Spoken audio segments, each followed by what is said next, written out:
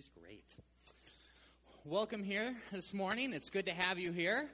My name is Luke. I get to serve as the pastor here. It's good to have you here for this Sunday. Lots of announcements this morning.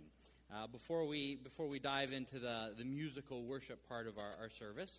First of all, fun news at our house. Levi William decided to join us on Thursday morning, and we're pretty pumped about that. So pictures to follow eventually. And everyone's still at home. It's just Kate and I this morning. But we'll bring him here eventually. So everyone is healthy and doing well. Announcements. In your bulletin, there was a handout. FOSPA. If you're old enough to know what that is, then you're invited. We discussed at great length red ring bologna or something like that, and whether or not this has a place at the FOSPA table. There was some animated conversation on that. I still don't know what that is. But anyways, that is September 20. I wanted to point that out.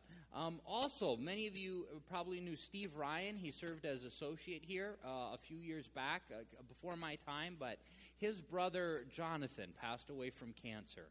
And I think at a very young age. And so our condolences to Steve and Carla and to their family as they go through just a very hard time. For senior adults, there is a celebration happening in Overland Park, Kansas called This Is My Story. I hear it's going to be a good time. If you have some questions on that, talk to Loretta and she'll get you squared away. Wednesday night, we're getting ready to get geared up for Wednesday night again. And, of course, we're always looking for cooks just because there's a lot of meals to cook. And so if you are interested in doing that, there's a bulletin board just right over here in the hallway. A couple of you have mentioned meals, about dropping off meals at our place. And if you're interested in doing that, contact Lisa. And there's kind of a neat scheduling thing with the website, takethemameal.com, and she'll get you squared away on that. Annual reports are in your mailboxes. We do this meeting once a year. It's coming up. It's September 13. It should be a good time. I would encourage you guys to be there. Just all the members show up, and we talk some important stuff and kind of review the year and talk about the budget for the upcoming year. And dollars should follow vision. And so that's an important one to show up because we will be talking both vision and dollars. I think that's it for now. So perhaps I missed something, but we'll see. Let's do a word of prayer, and we'll carry on. Heavenly Father, thank you for a good day. Thank you for your Holy Spirit that you sent to come and live and dwell, to encourage, to convict, to correct. Lord, today we're going to be talking about your Holy Spirit and how not to grieve your Holy Spirit. We pray that it would be your truth that's spoken here today. Lord, we just give you full reign, full freedom in our lives to do whatever it is that you want to do. We desire more of you, Lord. And so we say that this is your church, and you get to call the shots around here. We are so thankful for your forgiveness, for your grace, for your mercy, for your presence. We love you, Lord. Amen. Shall we stand together and turn to hymn number 2? It's the second song in our hymnal. Number 2, Come Christians Join to Sing.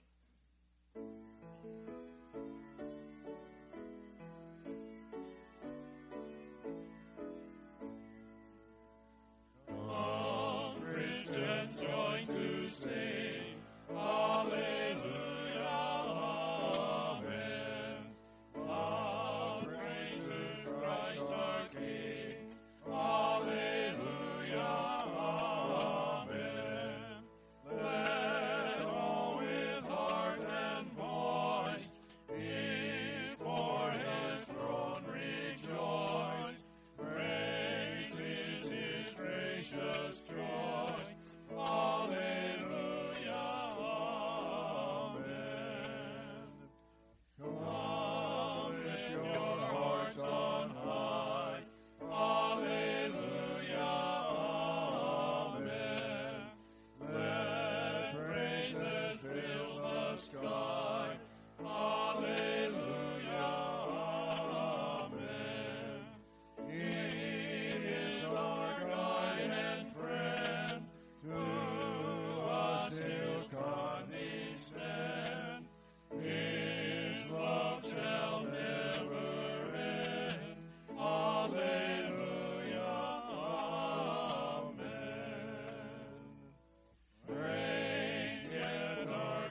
Christ again. Alleluia, amen. Voice shall not end the strain. Alleluia, amen. On heaven's blissful shore, His goodness we'll adore, singing forevermore. Alleluia, amen.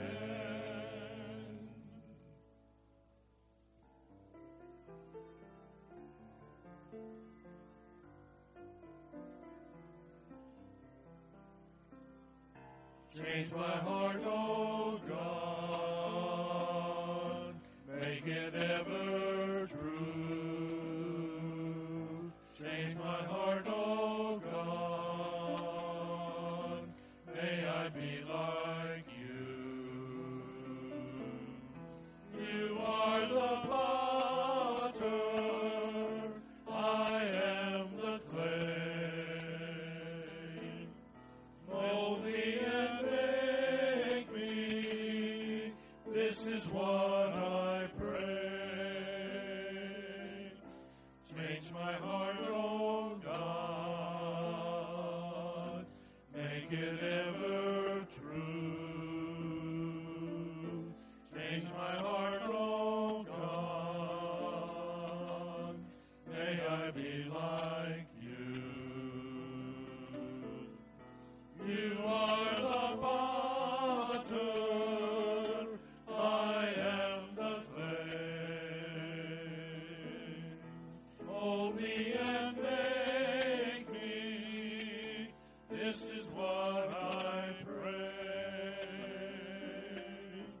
Change my heart, O God, make it ever true. Change my heart, O God, may I be like you. Change my heart, O God, may I be like you.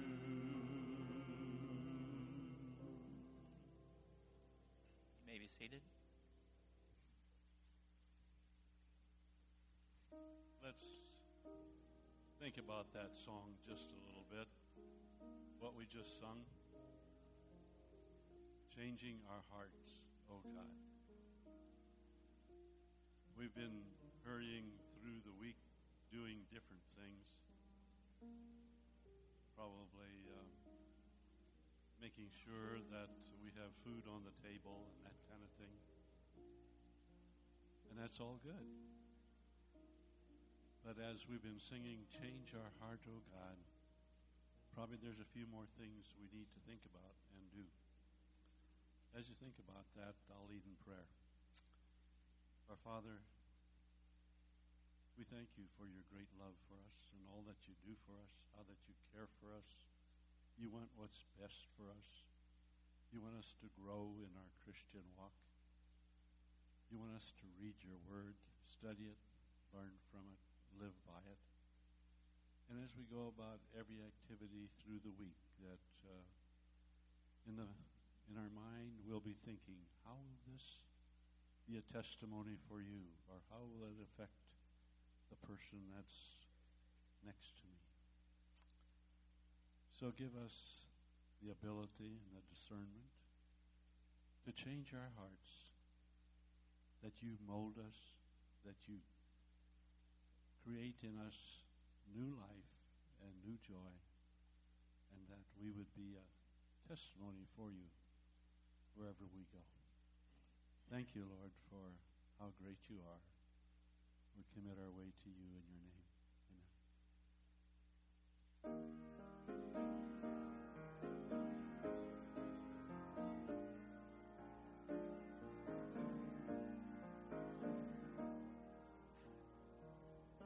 God forgave my sin in Jesus' name.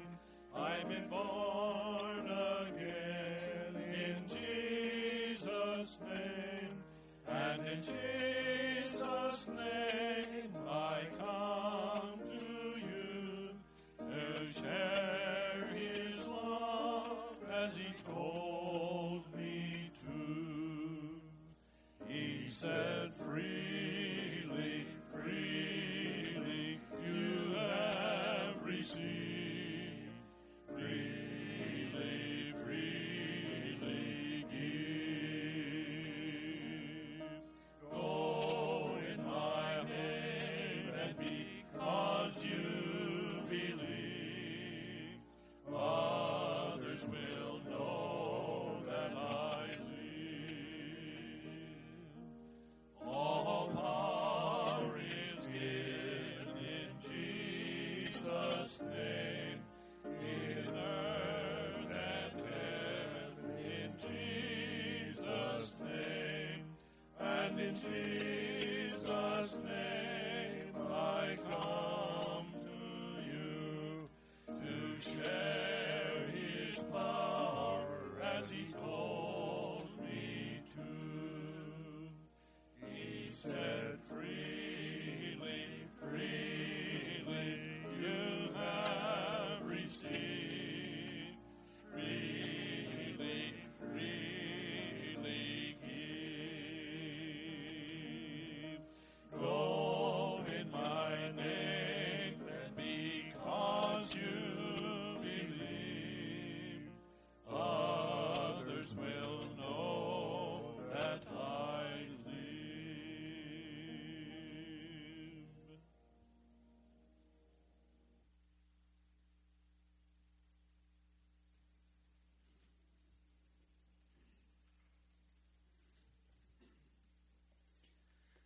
For our prayer time this morning, as usual, there's no shortage of things to pray for. Of course, we can be praying for the missionaries.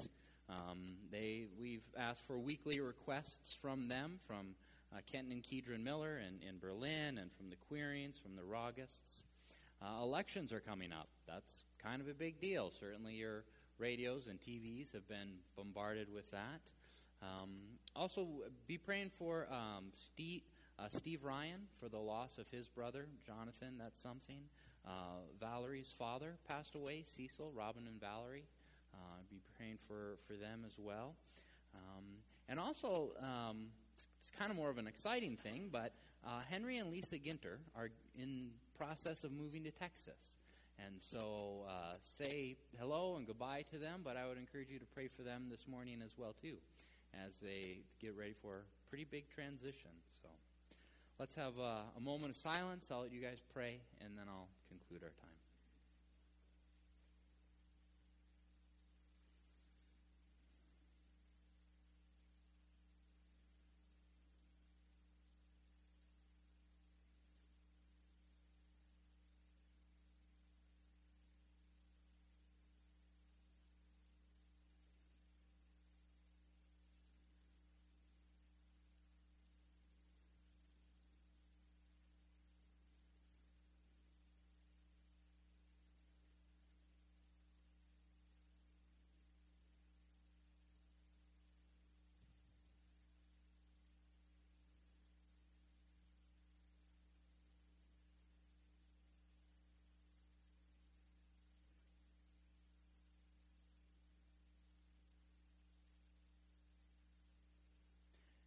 Heavenly Father,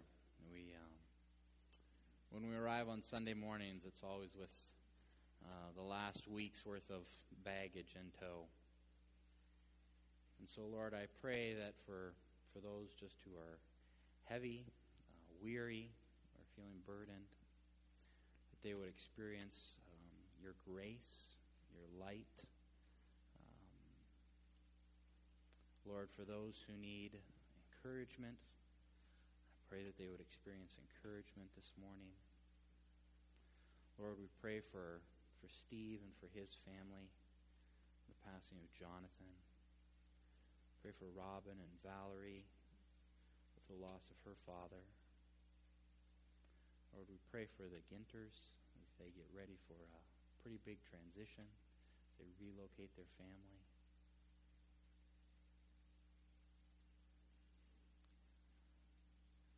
thank you for this time and this space. We love you and we worship you. Amen.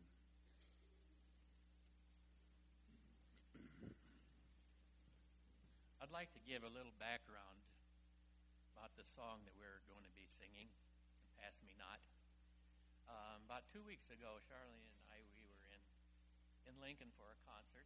It was Garrison Keillor, and he's a radio humorist, song-teller, storyteller, and singer. And it was in the, you got a picture of the setting, the Pinewood Bowl, big pine trees on each side, probably about 3,000, 4,000, 5,000 people in the audience. And in one of his segments, he started walking down the aisle and down the hall, and he was telling a story like he does. And all of a sudden, he started singing, "Pass me not, O gentle Savior," and spontaneously, people started singing, and it was really quite a moving experience. And Charlie and I, we said, we need to sing that sometime. And so we went home, found it in one of the older hymnals, and so we'll be singing it this morning. It was written maybe about 100 years ago, the words by Fanny Crosby. And if you wish to join in, the words will be on the overhead. And so we'll be singing, "Pass Me Not, O Gentle Savior."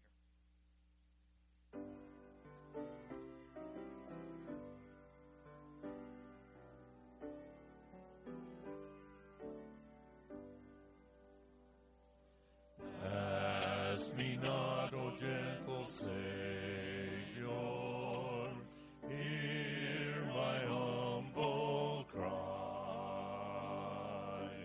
while on others thou art calling, do not pass me by.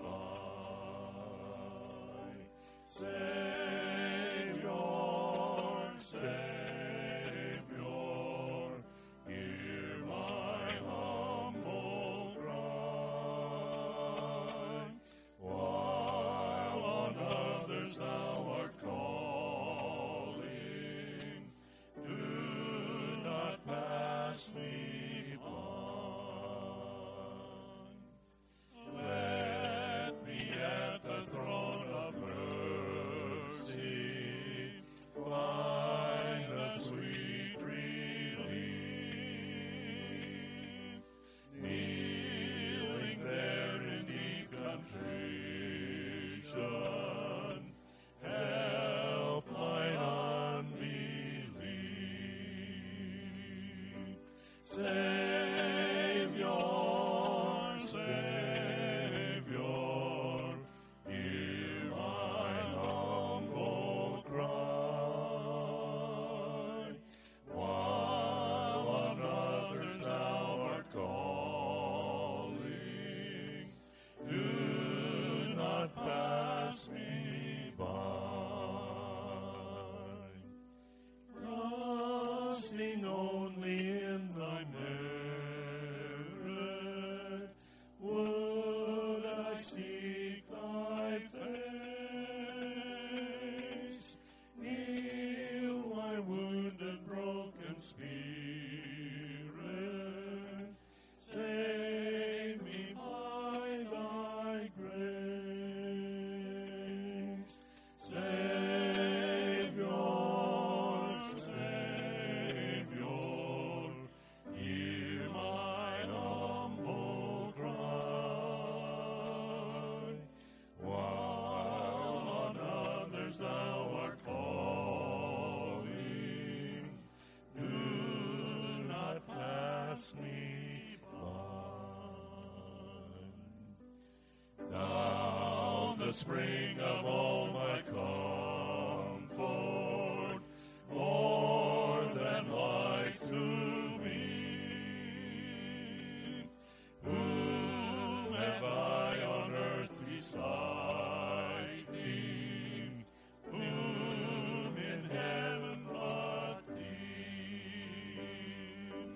Savior, Savior, hear my humble cry. While on others thou art calling, do not pass me by.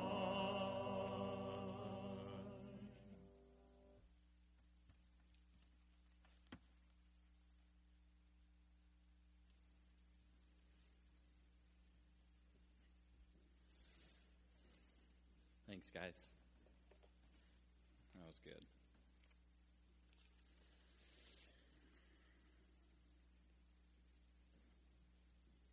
Well, here's what we're going to do today.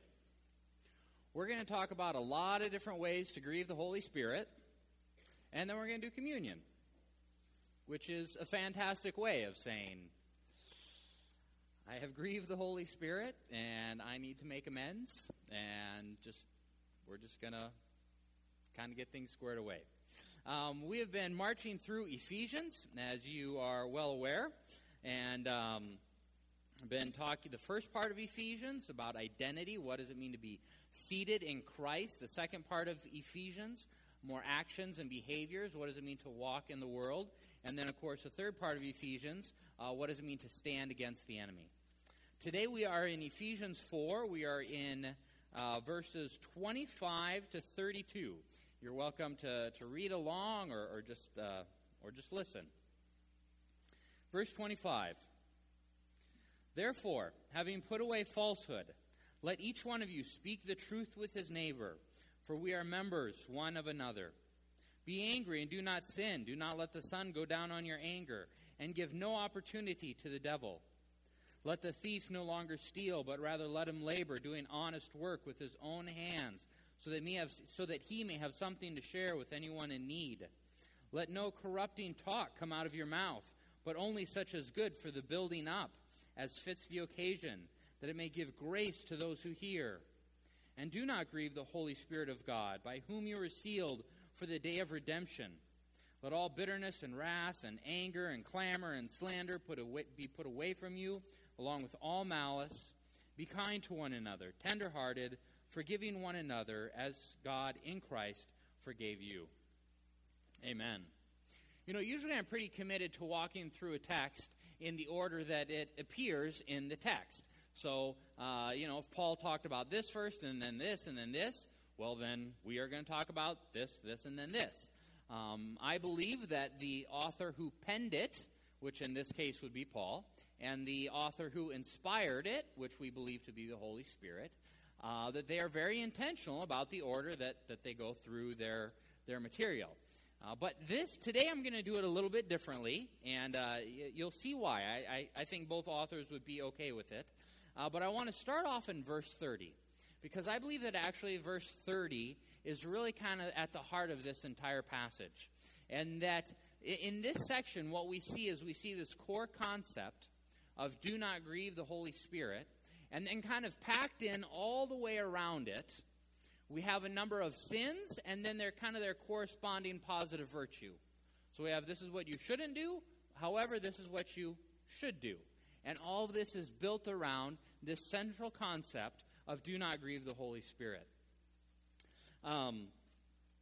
Charles Spurgeon had just some amazing stuff on grieving the Holy Spirit and what does that mean.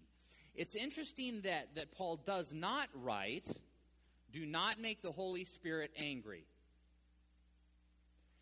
I mean, if Paul had written, do not make the Holy Spirit angry, then we would have feared the wrath of God for our sins. But Paul did not write, do not make the Holy Spirit angry. He said, do not grieve the Holy Spirit. And use of the word grieve is both brilliant, but also just incredibly poetic and artistic. Let's kind of expand this. As an example, let's say that you, just kind of to insert yourself in the story here, I'm going to make you the villain. Let's say you, for whatever reason, took someone's car, Complete stranger. You don't know who. You just took their car. So you stole it. I guess that would be kind of the direct way of saying it. You borrowed it. You borrowed someone else's car, had a few beers, tore all over the county with it, crashed it into a tree, and ruined it.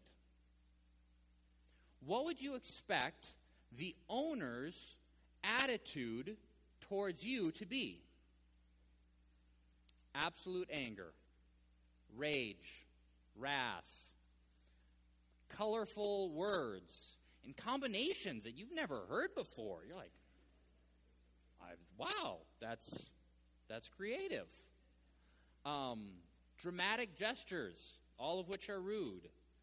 Okay? Just a lot of just anger, wrath, malice. They want to see you put in prison for as long as possible. Okay, same story. Let's say you, again, because apparently you make bad decisions, let's say once again you take someone else's car without permission. But let's presume that this time you took your dad's car without permission. Had a few beers, tore all over the county with it, crashed into a tree. Exact same thing. Now, what would you expect his response to be? I mean, make no doubt about it, the guy's angry. But more than anything, he is grieved. He is deeply, deeply grieved. So what's the difference between the two? Anger exists in both. Very much so. But the difference is that in your Father, there also exists love. And that love serves to bridle the anger, to restrain it, to kind of take the edge off of it, to temper it. It's not that anger isn't there, it's rather that love coexists with that anger, and somehow the two are coupled, or somehow that love kind of overrides the anger.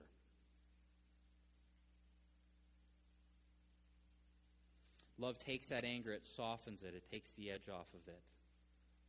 When you and I sin, that is a direct offense at the Holy Spirit, a direct offense at God. It is the Holy Spirit who is wounded and affected and insulted by our sin. But because the Holy Spirit loves you, it does not express rage against you, because for the Holy Spirit it's tempered by love. And so your sin, which is just as wicked as it is easy, your sin grieves the Holy Spirit, deeply grieves the Holy Spirit. The other thing that love does is that it redirects the anger. For the stranger who you don't know, his wrath is directed at you. He is mad at you. For your Father who loves you, his anger and his frustration is directed at what you have done, not at you.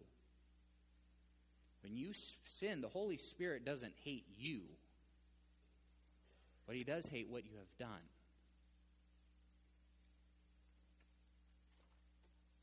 The other interesting thing about the word grieve, and kind of tied in with this concept, is how we respond to the two different kind of emotions. When someone is angry with you, especially if it's a stranger, for whatever reason, right? They get mad at you, yell, swear, that kind of thing. Our response is anger right back. I mean, for some people, it's going to be in the moment rage. For other people, it's going to be a little bit of shock, a little bit unsettling. You're going to go home, think about it, and then it's going to be rage. But almost always, anger begets more anger. But grief, when you are aware that you have caused someone grief, when you are aware that your actions have caused pain, and just kind of this tense, unsettled discomfort in someone either you love or someone who loves you, that's an altogether different response. We don't respond to grief with anger. we respond to grief with sorrow and sadness. I mean, maybe if you're a super cold person, then you would respond with indifference at the most. But almost always our response is regret, remorse, shame, sorrow, repentance. Perhaps the greatest way that we grieve the Holy Spirit is with unbelief. That's not one of the ones that gets mentioned here, but we do see that throughout the whole Scripture. But for those who refuse to believe that Jesus Christ is Lord, for those who refuse to be saved, when we distrust the promises that He has given, when we reject the offering made to us. I mean, God sacrificed His Son on our behalf. And when we reject that, when people reject that, I mean, there's no greater gift given. And when we turn our back on it, could there be any other deeper insult? Could there be any other deeper grief that we inflict upon the Holy Spirit of God? Excuse me. And all of our sins grieve the Holy Spirit. So it's not so much if we've grieved the Holy Spirit, but kind of more, when did we last grieve the Holy Spirit? Ephesians. We're going to kind of work through some of the stuff that gets named here. Paul, I think, as I look at this, Paul kind of directly names a couple different sins. I think he goes after lying. I think he goes after anger, stealing, corrupt speech, and bitterness. And then he always gives kind of the positive counterpart to each of those. The first thing that Paul addresses is lying. He writes it like this, verse 25, "Therefore, having put away falsehood, let each one of you speak the truth with his neighbor, for we are a member of one another." I started up looking verses online.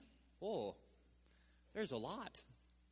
And if you include other words like dishonest or something like that, it's a big list.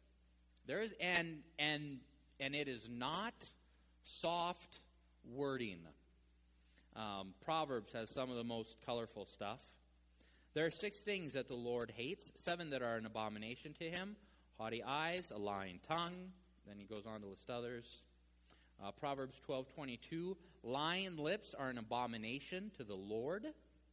Proverbs 10:18, lying lips conceal hatred, and whoever utters slander is a fool. Proverbs 26:28, a lying tongue hates its victims. When you lie to someone, you hate them. Satan is called the father of lies, meaning that when we lie, we follow in Satan's path. I think Scripture even has a pretty colorful deal in Revelation about hell being reserved for liars. And in fact, some actually believe that lying was one of the first big sins to hit the early church. Acts 5, Ananias and Sapphira sold their land, brought the money. They donated some of it, kept part of it. Not a big deal. But they lied, and they said they gave all of it. And as a result, both of them died instantly when they said that lie. Paul gives the alternative, which is to speak the truth. Let each one of you speak the truth with his neighbor. What's really interesting, though, is why. He says, "For we are members of one another." One of the most destructive lies, I think, that we tell ourselves is that our sins do not affect other people. And in fact, they do. We see this here. We see this in other places. Your sins very much affect me. My sins very much affect you. Within your family, your sins affect your family. The sins of your family affects you. It is not isolated. It is not an island. Your sins affect other people. One of the reasons why we have to maintain a high level of integrity within our group is because we are all part of one another. You're either lying to people or you're lying about people, and both are destructive. So as one team or as one body, as Paul calls us, what we do, what we say affects each other. Next one, anger.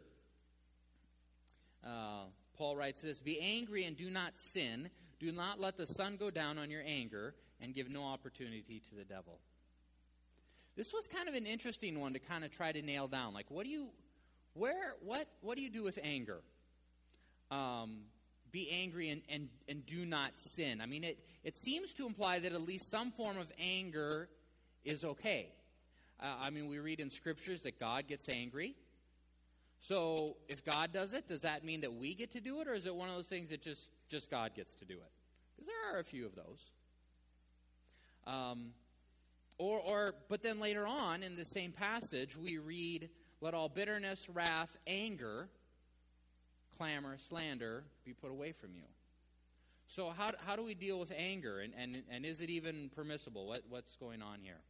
A couple kind of big picture concepts, and then we'll come back to this. But within Scriptures, there are a few things where there's very tight regulations.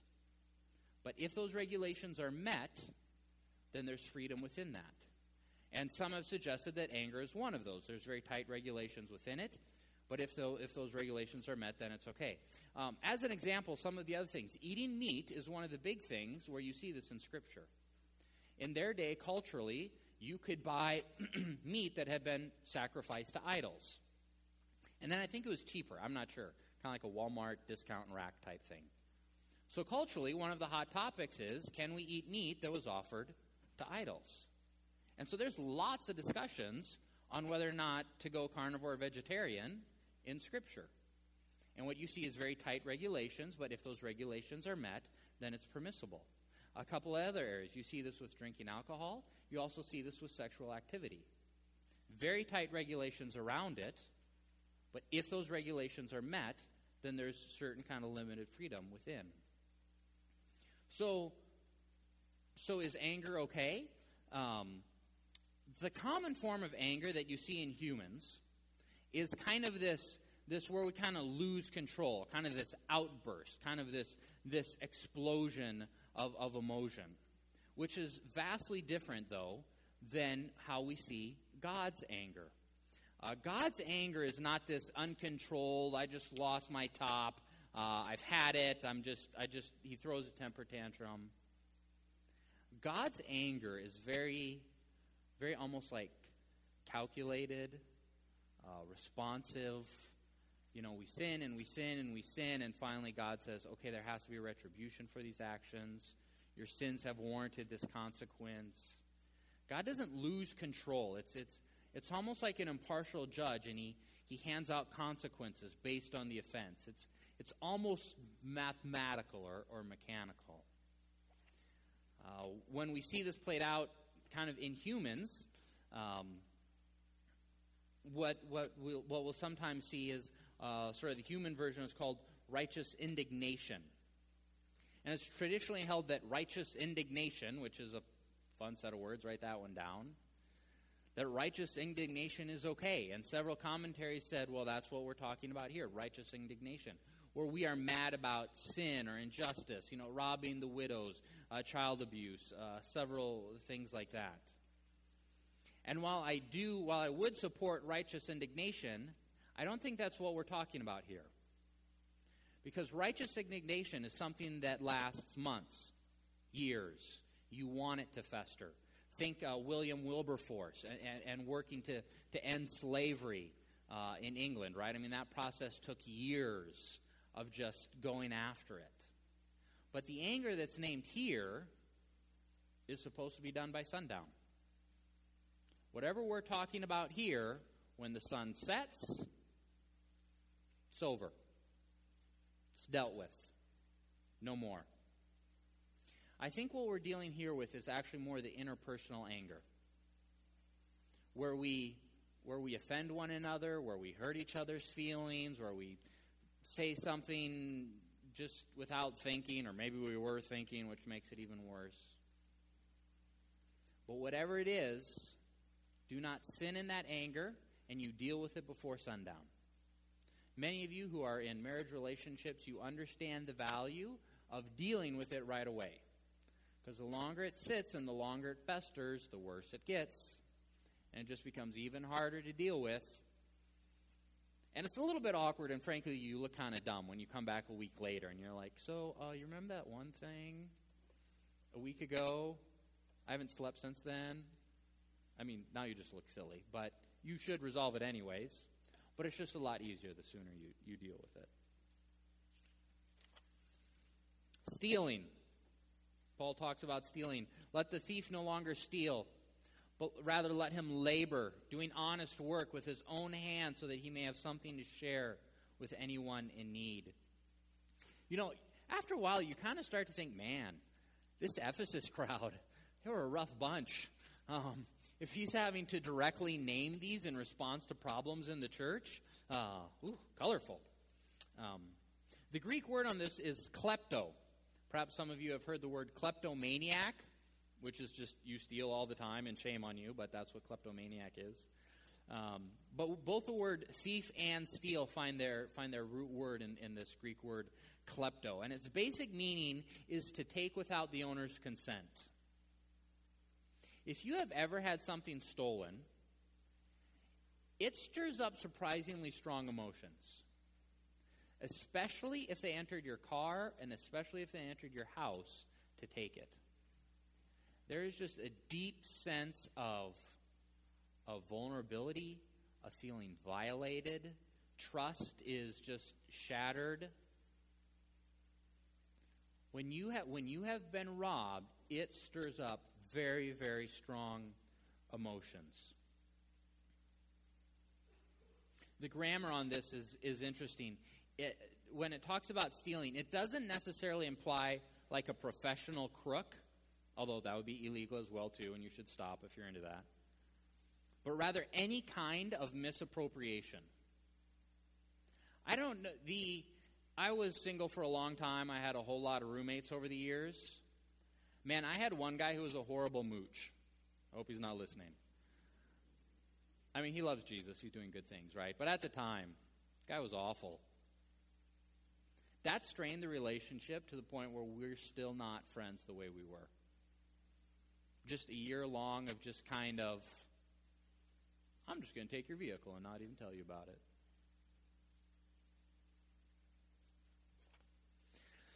Stealing. If you're stealing, stop. If you're a mooch, you should stop too. I had like a page written on mooching, but I'm going to skip it.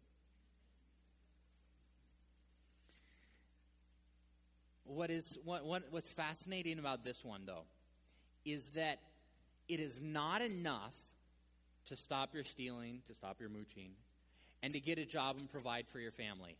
That is not what we are called to. That is inadequate. Paul says they are to get a job, that they are to work with their own hands, so that they can actually give to others in need. The expectation is not that you would go from thief to someone who provides for his family. Even unbelievers do that. Whoop-de-doo. The expectation is that they go from thief to philanthropist. That is the expectation.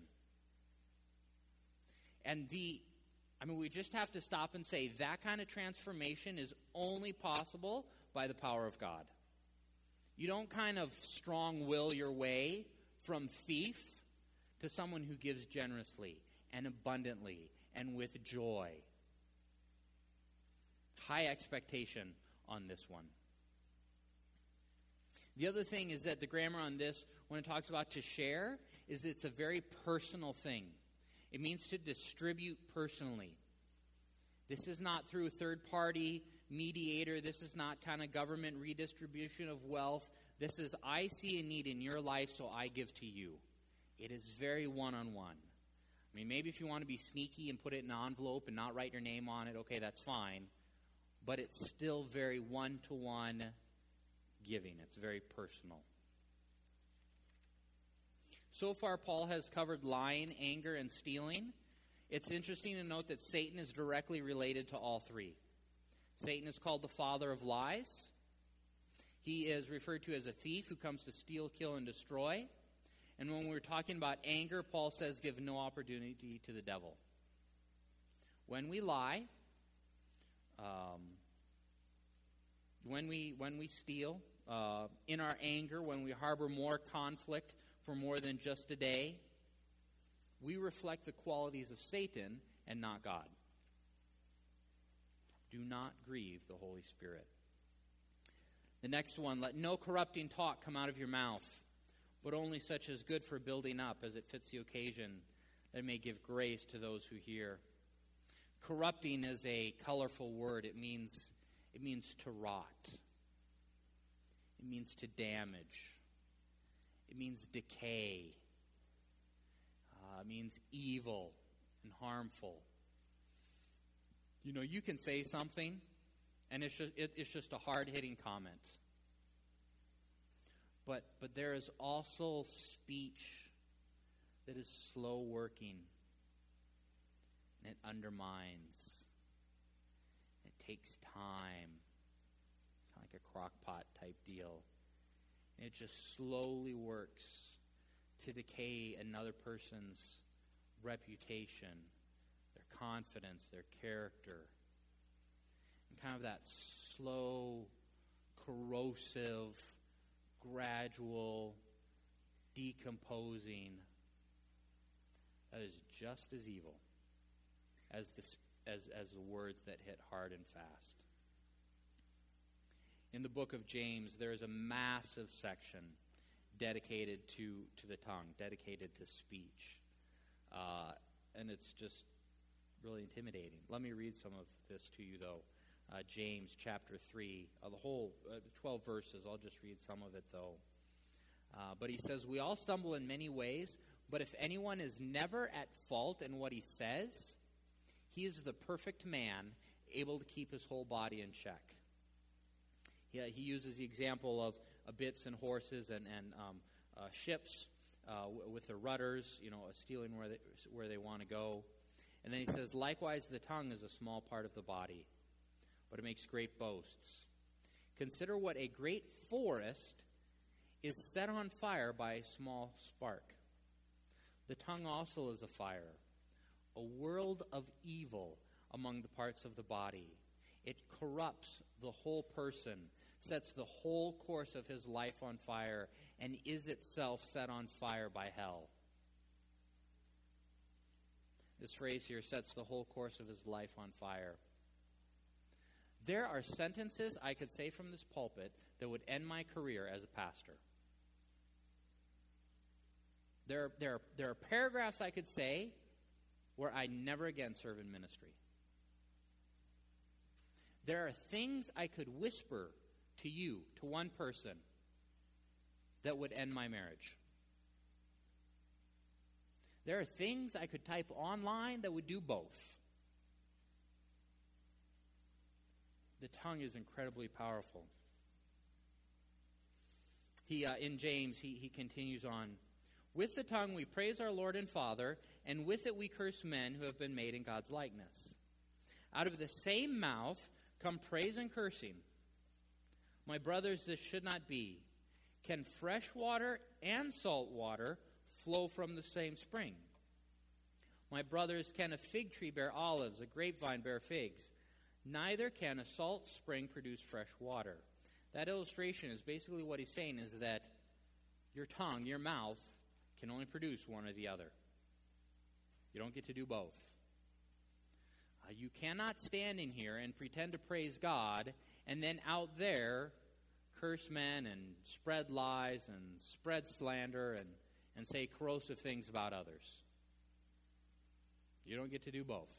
It's one or the other. There's incredible power in what you say.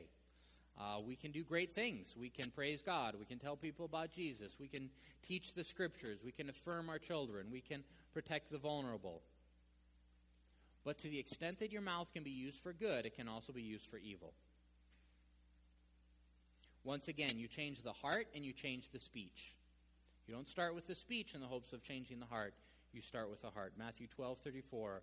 Out of the abundance of the heart, the mouth speaks. Your mouth, over time, will absolutely, positively reveal to me what's in your heart. Paul continues on, but only, I'm back in Ephesians, sorry, bouncing all over the place. Paul continues, only such as good for building up as fits the occasion, that it may give grace to those who hear. Our words are to build up. Our words are to affirm.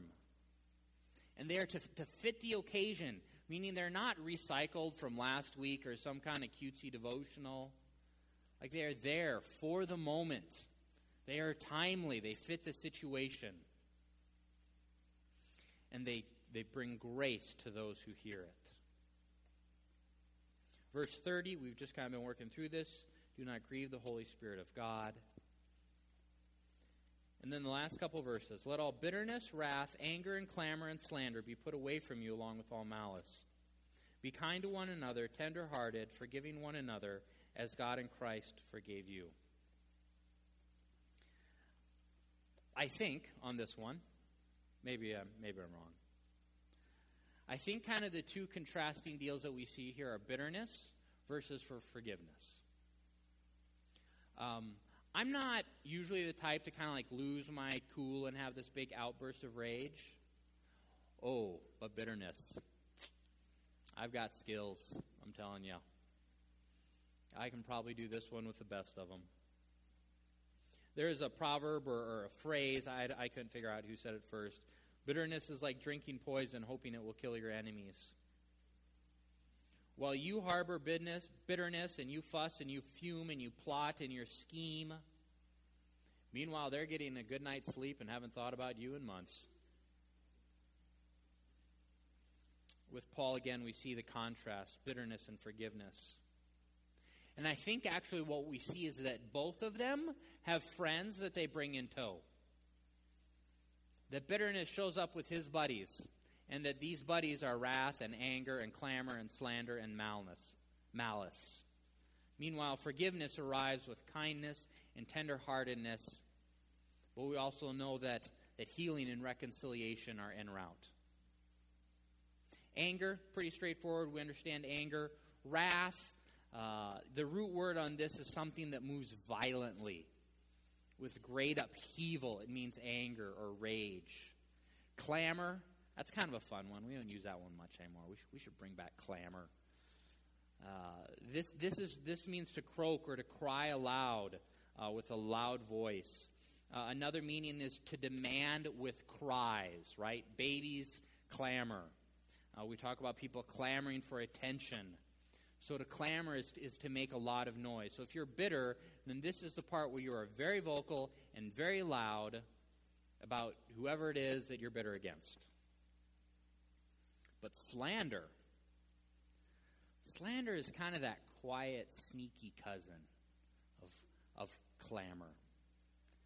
If clamor is you making a lot of noise, then this is you whispering in the back hallway or in messages, that kind of thing. And malice, that's wickedness, evil, ill will, spiteful, hatred, nastiness, very reflective of the heart. Or the alternative, be kind to one another, tender-hearted, forgiving one another, as God in Christ forgave you. The grammar on this, around the word be, where it says be kind to one another, it's not static. It's not so much be as it is become. The grammar on this is something where it's continually and always in process and growing. Continually grow in your tenderheartedness, in your kindness, in your forgiveness. Forgiveness, we've talked about this before. My current understanding of forgiveness, which may change someday, my current understanding of forgiveness, and I do think it is important to understand the different components, is that is you surrendering your right to execute judgment, and you are surrendering it to a higher court. You're surrendering it to God's court. My definition of forgiveness revolves around Romans 12, 18 to 19. If possible, so far as it depends on you, live peaceably with all. Beloved, never avenge yourselves, but leave it to the wrath of God. For it is written, vengeance is mine, I will repay, says the Lord. But now you need to understand that forgiveness is different than healing. Those are two different things. Forgiveness is different than reconciliation. That's something else altogether. In fact, because reconciliation is dependent upon another person, you might never experience reconciliation. That's something else. But I firmly believe that you have to forgive before you can experience healing and before you have any hope of experiencing reconciliation. If forgiveness is you surrendering your right to execute judgment and you're surrendering that to God, it also means that you don't have to have a good attitude about it. You just need to do it. Which seems kind of counterintuitive. But according to my mentors who have walked me through this, you can forgive with clenched teeth. You can say, I forgive, I surrender this to a higher court. Now, there's all kinds of other disclaimers that we could talk about. I mean, if the person is in need of church discipline, then the leadership needs to step in and do that. If there is a courtroom involved, then that probably still needs to happen. Forgiveness is also not trust. That's something else. Sometimes we just assume forgiveness is everything's great and wonderful and I'm done and I'm finished and we're all happy and it's all great. And we take about 9 different things and we clump them into the word forgiveness. And that puts incredible, heavy expectations on you when we say, you need to forgive. And sometimes it works to kind of tease out the different pieces a little bit and to say, you know what? You do need to forgive, but healing is going to be separate, and that's going to come later. And reconciliation is separate, and we're praying that that will happen, but that's going to come later. And trust is something that needs to be re-earned. And there still may need to be some follow-up with church leadership or a courtroom somewhere. Okay? Forgiveness. Really loaded word. And always know that to the extent that you need to forgive is a direct correlation to the extent to which you have experienced pain. If someone has big forgiveness, do not get flippant with them because that means that there was deep, deep pain. It was all small forgiveness, small pain, big forgiveness, big pain. It's a messy one. We're going to transition here, as I kind of conclude through this, we're going to transition into communion. So actually, if the people helping out with communion want to kind of take your stations, how we're going to do communion, I want to finish up Ephesians, but how we're going to do communion is we'll have people at different stations. If you're unable to get up and walk around, Erland is going to be roving, and so just kind of stick your hand up in the air. How we've been doing it as of late is that you just do business with God. Okay, we've been talking about do not grieve the Holy Spirit. This is a time where you say, Lord, have I grieved you? Actually, you say, Lord, when was the last time I grieved you, and what do I need to make amends for? After you've had a chance to make amends with the Holy Spirit, come forward. They'll, body of Christ broken for you, the blood of Christ shed for you. You can either take it there at the spot or you can go back to your seats. That's fine too. I think we're going to have some music going or something. But anyway, so that's what communion will look like. The last phrase in this Ephesians passage is forgiving one another as Christ forgave you. And we have to understand our forgiveness that we have experienced. But the thing is that you cannot understand your forgiveness until you understand the depth of your sin. If you think that you are a wee itty-bitty little sinner, then you're going to think that you just got handed a little teaspoon of forgiveness. And 1, it'll be a lie, but 2, you're not going to be that grateful. We have to understand the depth of our sin, not only past, but present as well, and what forgiveness means, and what was required for God to forgive us through Christ. It is so valuable to understand the depth of our sin, because as we understand the depth of our sin, then we understand forgiveness, right? This was the last kind of virtue we just talked about.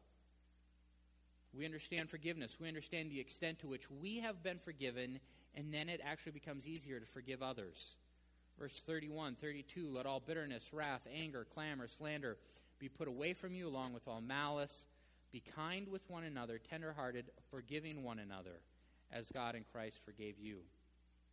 When we understand the depth of our sin and the forgiveness extended to us, then we understand the volume to which God loves us and cares for us, and it becomes easier to verbally affirm others, fitting for the situation, speaking grace into their lives. Verse 29, let no corrupting talk come out of your mouths, but only such as good for building up as it fits the occasion, that it may give grace to those who hear. When we understand the depth of our sin, we understand the generosity of God, and it compels us to live generously as well. Let the thief no longer steal, but rather let him labor, doing honest work with his own hands, so that he may have something to share with anyone in need. When we understand the depth of our sin, we realize that, whatever grievance we may have with another person, it probably isn't that big of a deal, and it's worth giving them a call and apologizing or talking it through and working it out before the sun sets. Be angry and do not sin. Do not let the sun go down on your anger. Give no opportunity to the devil. When we understand the depth of our sin, we understand the importance of speaking truthfully, because our integrity affects the entire team. Therefore, having put away falsehood, let each one of you speak the truth with his neighbor, for we are members of one another. And when we understand the depth of our sin, we become terrified at the thought of grieving the Holy Spirit, because we know that our sins are hurtful and offensive towards God, but his love is so great that he does not respond to our sins with anger, but with grief, because there is such great love within him. And do not grieve the Holy Spirit, by whom you were sealed for the day of redemption. Holy Spirit, at this time we give you full permission to come, move, speak, encourage, convict, correct. It is very important to us, Lord. We do not want to grieve your Holy Spirit. So if we have grieved you, when we have grieved you, Lord, we ask that you would reveal that to us, that we can make amends with you, that we could be in right relationship with you, that we could experience more of you. So, Holy Spirit, we just invite you to come and work. We surrender ourselves to you and to you alone. We tell you, enemy of God, you have no place here in the name of Jesus. We forbid you from bringing any kind of lies or distrust or untruth into this time and space in Jesus' name. That the Holy Spirit would have complete and true freedom here. We love you, Lord. Amen.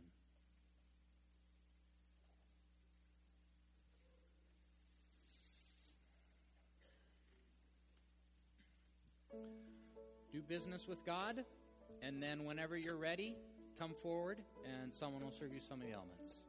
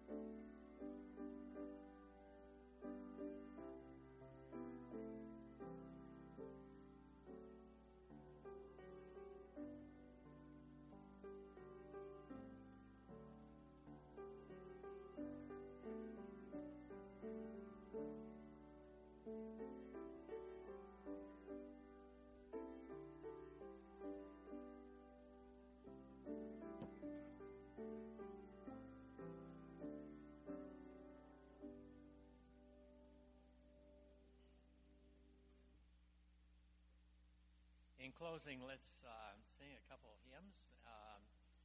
512, Victory in Jesus. Let's stand together and turn to 512.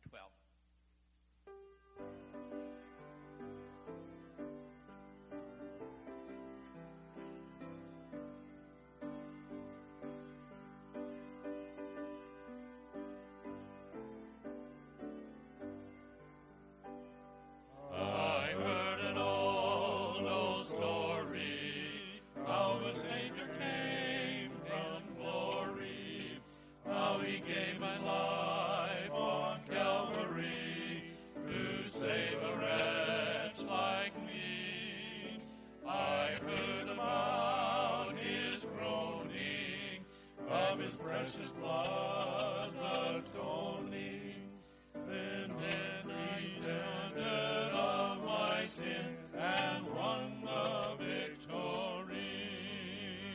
Oh, victory in Jesus, my Savior forever. He sought me and bought me with his redeeming blood. He loved me ere I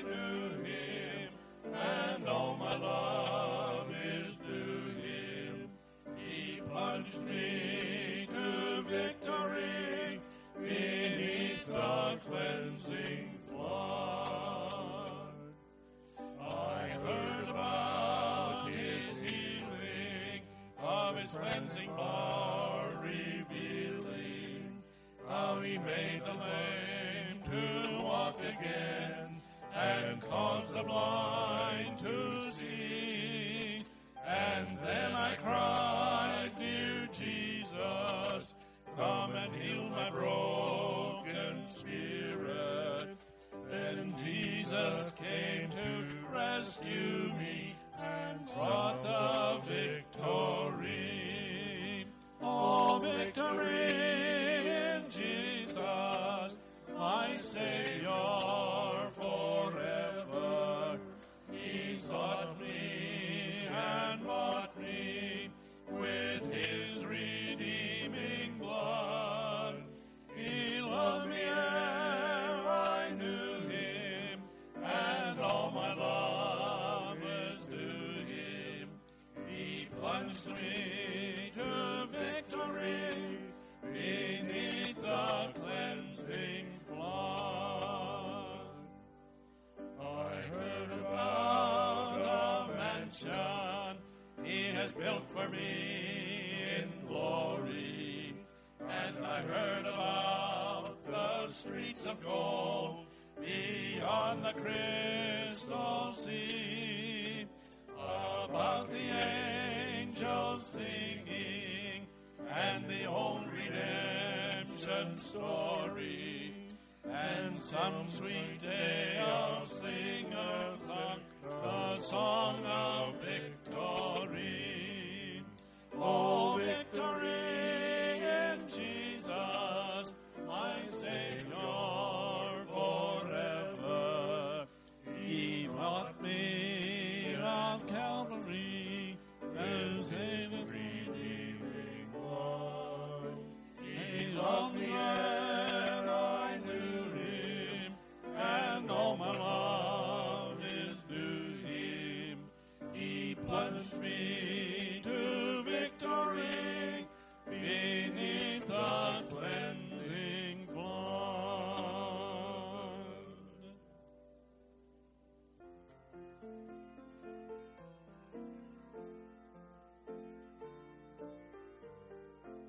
96. Take my life and let it be consecrated, Lord, to Thee. Take my moments and my days, let them flow in ceaseless praise.